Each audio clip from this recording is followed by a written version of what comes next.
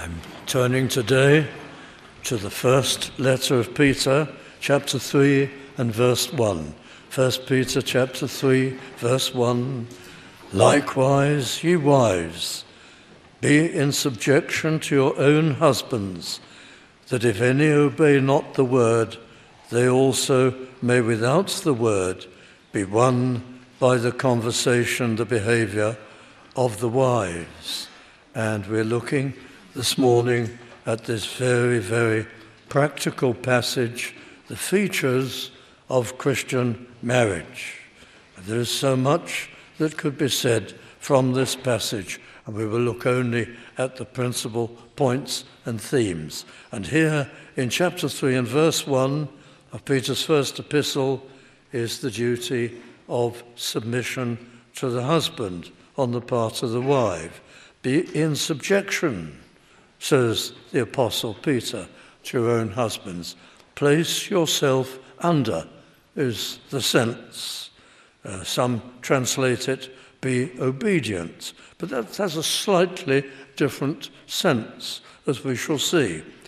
Be in subjection to your own husbands. It echoes what the Apostle Paul has in Ephesians 5, where an almost identical exhortation is accompanied with the words, as unto the Lord, as you are unto the Lord, and in obedience to him.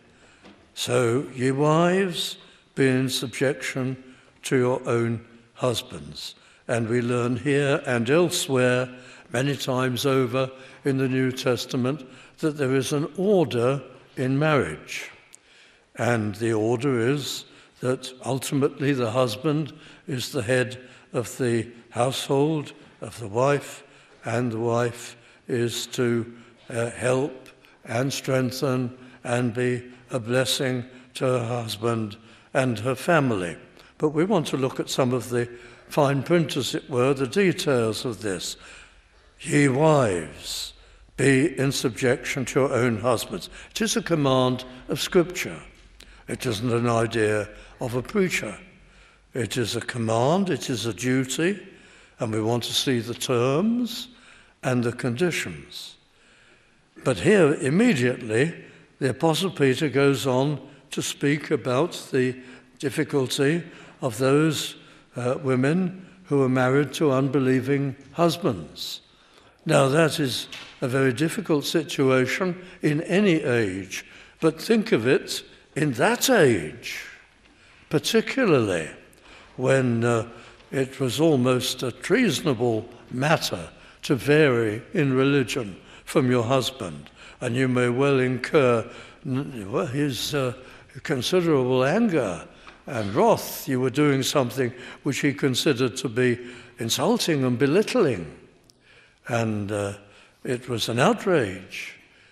And how godly a woman had to be if she was to win her husband, and how careful, and what pain at time she might have to bear. Of course, this is not a license for husbands to behave as they wish, and it's quite certain that if husbands are impossible and violent or utterly abusive and constitute threats to their wives and to their families, well then that breaks a marriage and wounds and injures a marriage. That's another subject.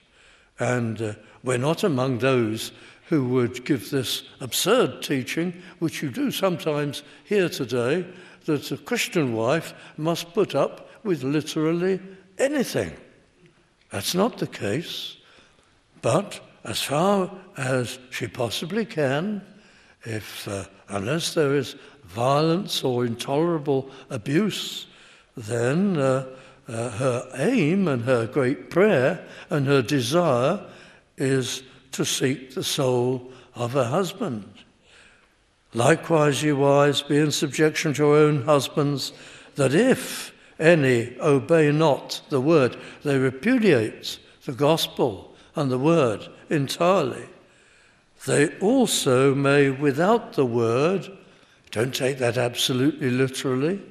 You cannot, of course, be won for Christ and saved without the word, without knowledge of God and of his holiness and our sinfulness and the redemptive plan and Christ coming from heaven to earth to die an atoning death for sinners, and trusting in that alone, and repenting of sin, and yielding your life to God, and experiencing all the blessings of conversion. So you can't, strictly speaking, be saved without the word. The Apostle Peter doesn't mean to imply that, but he's saying if somebody won't listen to the word, well, the spearhead, as it were, of witness is behavior, is the witness of the life. They may be won over, you might say, by the conversation. The word conversation used to mean mainly behavior and secondarily talk, conversation. Now it's come to mean only the talk part. And so our King James Version seems to ring strange to us. May be won by the conversation, literally the toing and froing, the aspects of behavior and conduct of the wife. She's a lady of such grace and sweetness and bearing, and she has such patience and kindness and forbearance that he's convicted as the Spirit works, and is moved, and his own wretchedness and miserableness becomes clear to him, and his hostility, and he can be won. It can happen. And the Apostle Paul in 1 Corinthians chapter 7 says exactly the same. Who knows but that your unbelieving spouse may be won? He uses the word whether. He or she should be saved, won for Christ. The Lord is in it. And we know so very many cases where that has happened. You should never, as a Christian, marry somebody who is not a Christian. But if you are married when you become a Christian, there is great hope that your husband, wife may be saved through your bearing and your words and your conduct. It's a promise lurking in the verse. Verse 2, while they behold your chaste, that is to say pure, behavior coupled with fear. Why coupled with fear? Fear of your husband who is an unbeliever, or fear of your wife who is an unbeliever? No, the fear word means fear of discrediting God or the gospel, fear of falling into self-pity and misery and perhaps even bitterness, coupled with fear, reverence and respect for God, and fear of not being a witness, pure behavior, coupled with fear. I could suggest more things from this verse at length, but we'll cover the ground a little later. Look at verse 3. Whose adorning, let it not be that outward adorning. There's a wonderful argument here, and you'll see it. Let it not be that outward adorning of plaiting the hair and the wearing of gold or of putting on of apparel. Now it should be apparent as we read on to the next verse that this verse is not an absolute prohibition of any form of decoration in dress. This is a matter of emphasis.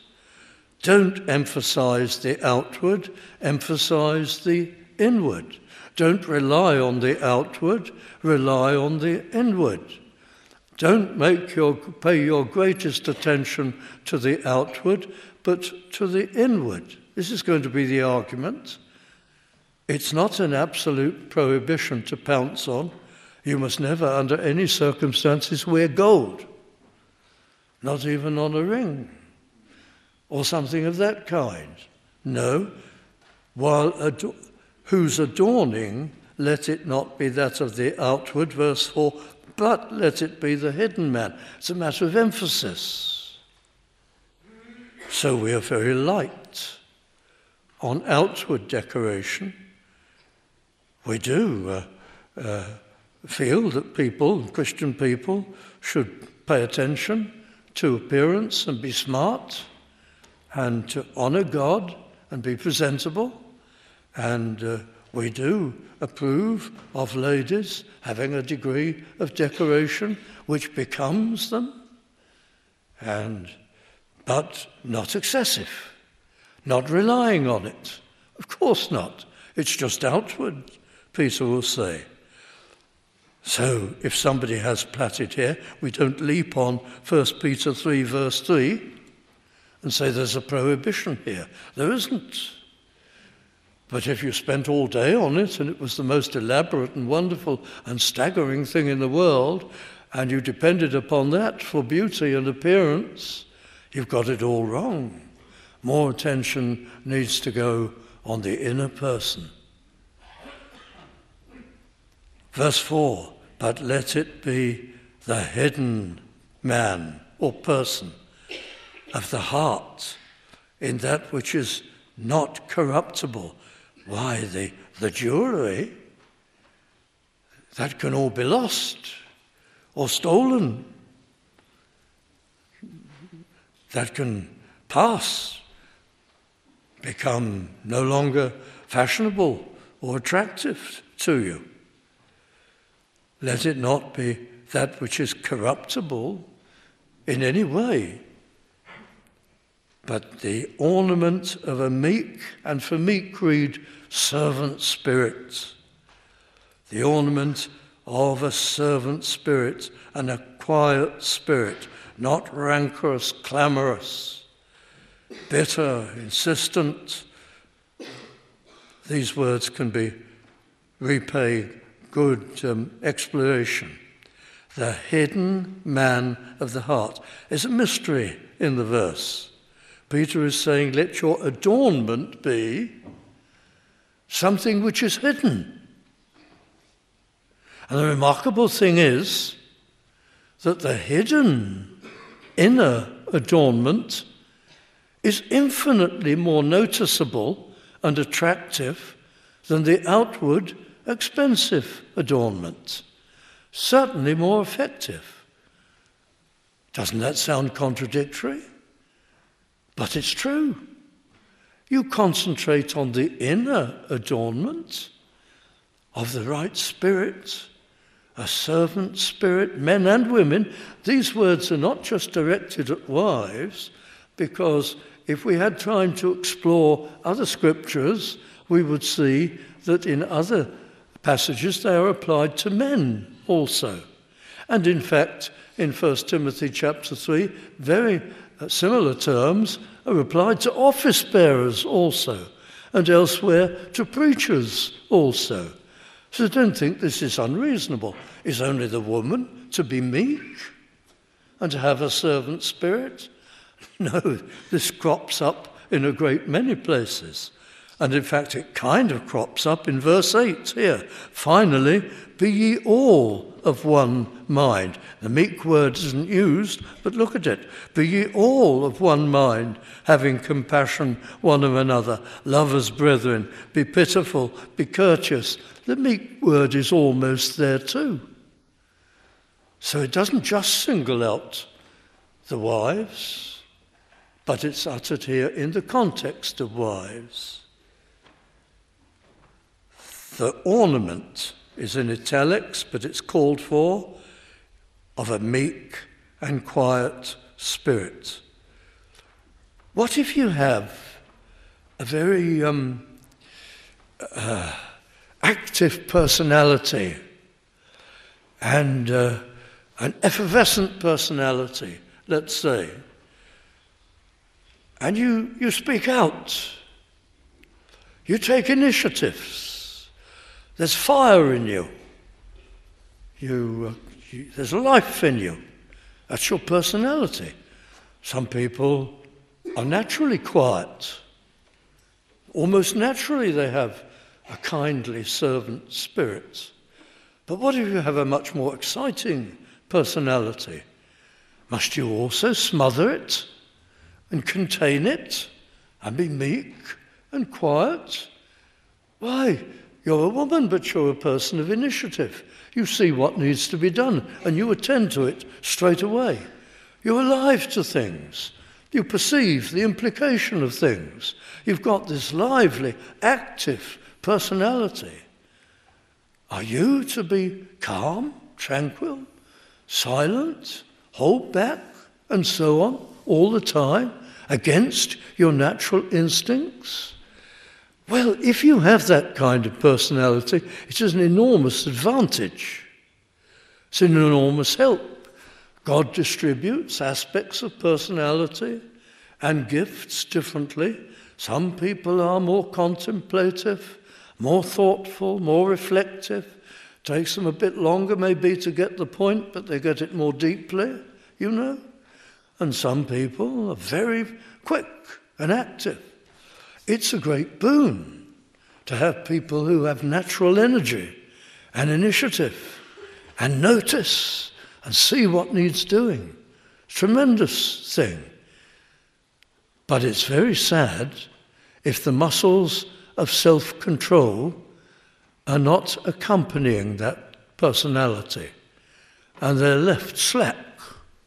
And so the first thing that comes into your head, even if it's a sharp word, even if it's an inappropriate word, which could be belittling, or an action which seems to brush somebody off and step in their way. It's a great shame if you can't control that. It's a tremendous asset to be an active person and an initiative taker. It's a gift you've been given. Other gifts you don't have. But it still has to be subject to self-mastery, self-control. Think of how the Apostle Paul instructs the officers of the church, and he tells them that they've got to be able to control themselves. He uses the sober word, self-mastery, self-control, and he uses it several times over in one chapter. So if you have that personality, you still have to have a servant spirit, and you have to know how to let it rip in the right way, and not in a way which is clamorous, noisy, insistent, opinionated, driving over other people, and so on. And particularly in marriage. Whose adorning let it not be that of the outward adorning of plaiting the hair, but verse 4, but let it be the hidden man of the heart, in that which is not corruptible, even the ornament of a meek and quiet spirit, which is in the sight of God. Remember the words of Hagar in the book of Genesis, after the angel spoke to her, and she uttered those tremendous words, "Thou, God, seest me." But it came home to her. God was watching her. She was under the eye of God. And it's often said that that's one of the very best mottos for the Christian life. Thou, God, seest me. That helps us to contain ourselves in the sight of God. Thou, God, seest me.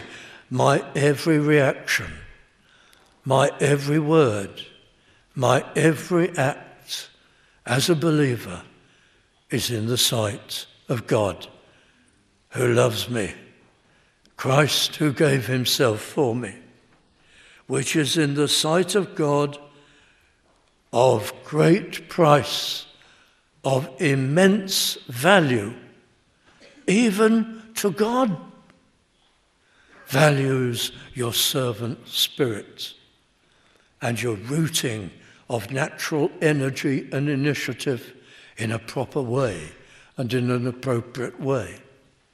So you have the gifts, you have the calling as a wife, you have great things to do. Martin Luther once said that a woman possesses more capacity to teach children, to command their attention, to engage them and guide them and influence them. She has more capacity in her little finger than a man has in his whole body. Well, that's not in the Bible, although it may be in some form. Those are the words of the great reformer, and I think he's largely right. You have great gifts, a great office, a great work to do, a great responsibility, but you have to lead the way with a servant spirit. Verse 5, for after this manner in the old time, the holy women also who trusted in God adorned themselves, being in subjection unto their own husbands, even as Sarah. Why Sarah? Why does the Apostle Peter, under inspiration, pick Sarah, of all women in the whole Bible, as an example of marriage? Well, you can answer that if you think about it. Who was Sarah? The wife of the father of the faithful. So she's the mother of the faithful. So after all, it's wholly natural that under inspiration, Peter should select her as the great example. Let's go right back to the beginning. This has always been so, he says. The mother of the faithful, Sarah. This is how she was. She saw her role and its importance and its privilege and its conditions. For after this manner in the old time, the holy women also. We have in the book of Genesis an instance where Sarah didn't behave in exactly a holy way, a trusting way, a faithful way, and she had to mend her ways in that respect. So why is she called one of the holy women? This is the point. In olden times, says Peter, the set aside for God women. Sarah, the mother of the faithful, was, like Abraham, set aside for God. Abraham was a tent dweller. He lived in tents all his life, looking for that city, the letter to the Hebrews tells us. That permanent and abiding city, that heavenly city. He wasn't looking for a city here, or he wouldn't have spent his life in a tent. And however God enriched him, he stayed in a tent because it was a symbol of the life of the faithful. We're not of this world. We don't settle down in this world. We don't belong to this world. We don't make roots in this world. We have a pilgrim spirit all our lives. And Sarah accepted that. A holy woman means a set-aside woman, set aside for God, sacred unto the Lord. She saw the role of Abraham and herself, and she dignified it, and she kept it.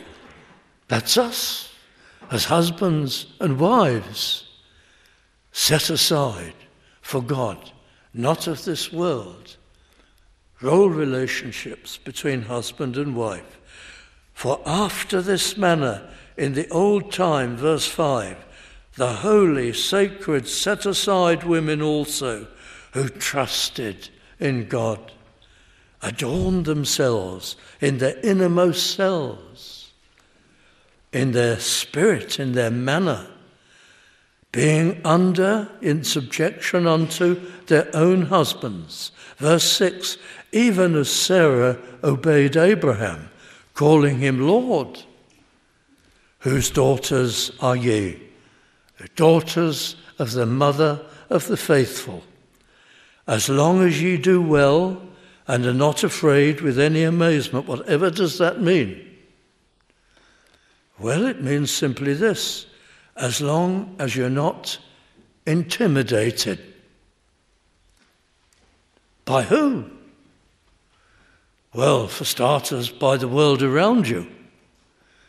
You see these days feminism and bossy people and people who must have their way, people who must be king, people who must be chief, people who are watching their rights the whole time. Don't be intimidated. As long as you do well, you're not afraid and overawed by people who don't conform to the rules of God and to the ways of God and to the sanctifying influences of the Lord. That's really what the passage means. Whose daughters are ye, as long as ye do well and are not afraid with any amazement. You're intimidated by the ways of the world.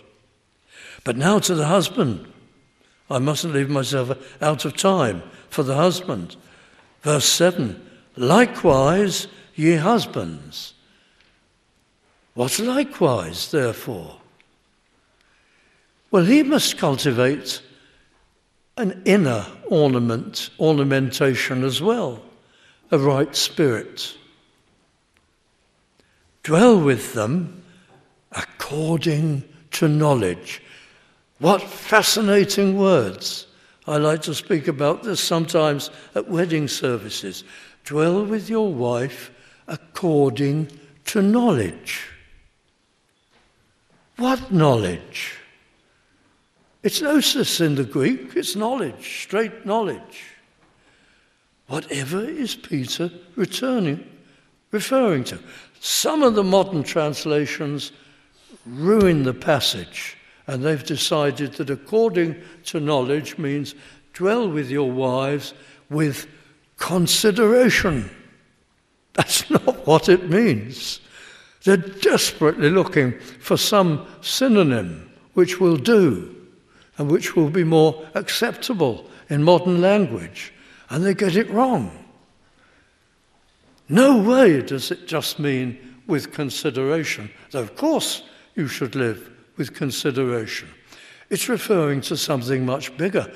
The knowledge word always refers to a kind of totality of knowledge or a body of knowledge. Dwell with your wives according to knowledge. It's rather like the taxi driver. He has to learn what they call the knowledge. And people know that means he has to know every street and every significant place in London. A vast amount of information. He has to know his city. The knowledge. And that's the direction the word is going in here.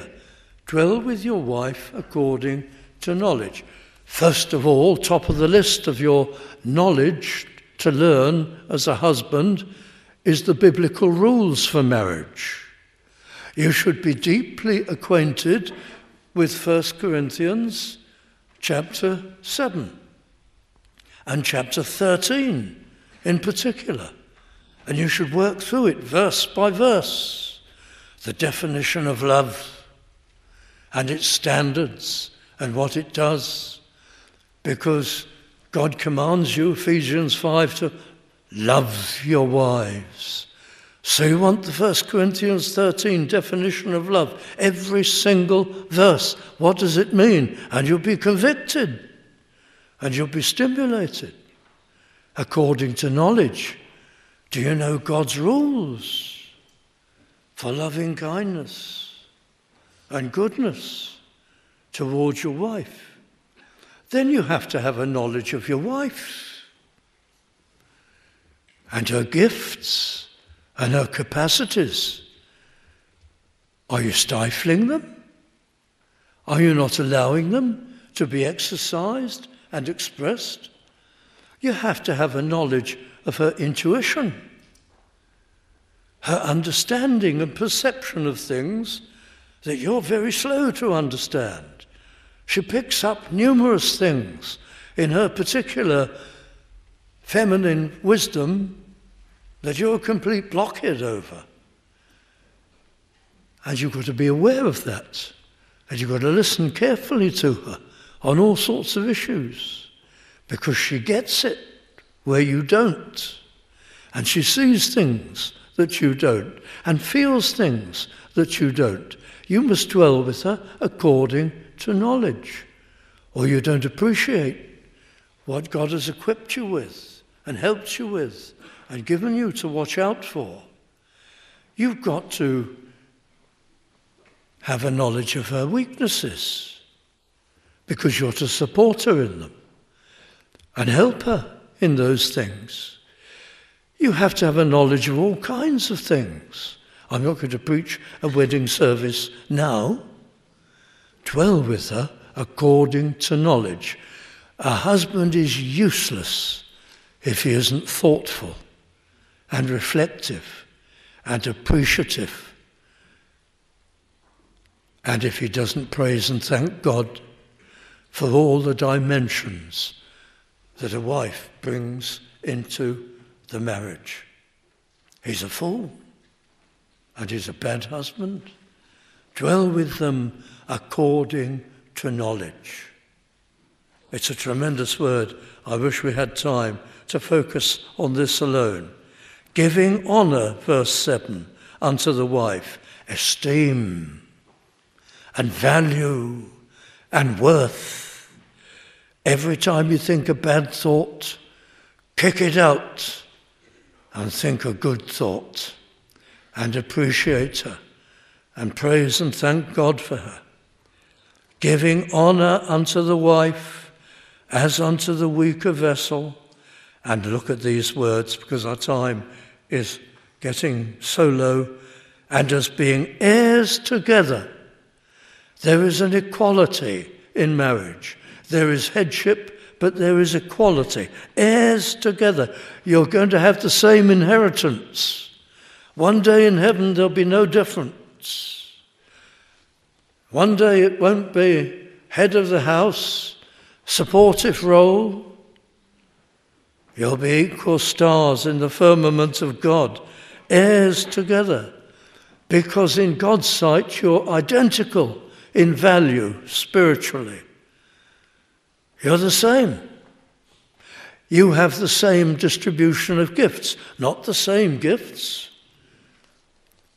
But if you have, out of a possible, who knows, 20 gifts, 30 gifts, from which the Lord distributes some to each person. Perhaps you have 7 out of 30. If you only knew it, she may have 9 out of 30. In God's sight, you're of equal value, equally illuminated, equally understanding, equally useful to God. She can be used in the salvation of souls and the training of children and the blessing of other people and the shepherding of others equally. Heirs together. That's what needs to be underscored. You must understand headship in the light of these other texts. Some people say a husband is like a priest, and they expound ideas of priesthood. He's Christ to you. That's rubbish, friends. That's nonsense exegesis of the Bible. It contradicts the priesthood of all believers. You can't go that far. There is headship, but there's to be mutual understanding and consideration, bearing in mind these vast areas of equality. And finally, before we close, that your prayers be not hindered, hampered, eclipsed, muted. What about your ministry of intercession? What about your daily cries, moment by moment, Lord, help me, in some need, in some hard situation. Lord, strengthen me. Lord, keep me safe in this trial. What about all your prayers? Your prayers for the gospel, the prayers for your Sunday school class, the prayers for the Lord's day, that the Lord will bless us all and deepen us and save souls. Your prayers may not very much be heard. You may pray for an hour a day and maybe only have 30 seconds of that prayer heard. Why? Because you're a bad husband. Because you're not kind and courteous and respectful. Because you're a poor wife and you're not supportive enough. And you don't understand the glory of role distribution. It can hinder your prayers. That's a warning to us. And the contrary too. It's wonderful. If I study to be a good husband, a good wife, and keep the Lord's rule, and of great value in his sight in this respect, my prayers will not be hindered, and I shall see wonderful things. God bless us all, dear friends. It's a passage of challenge and of encouragement.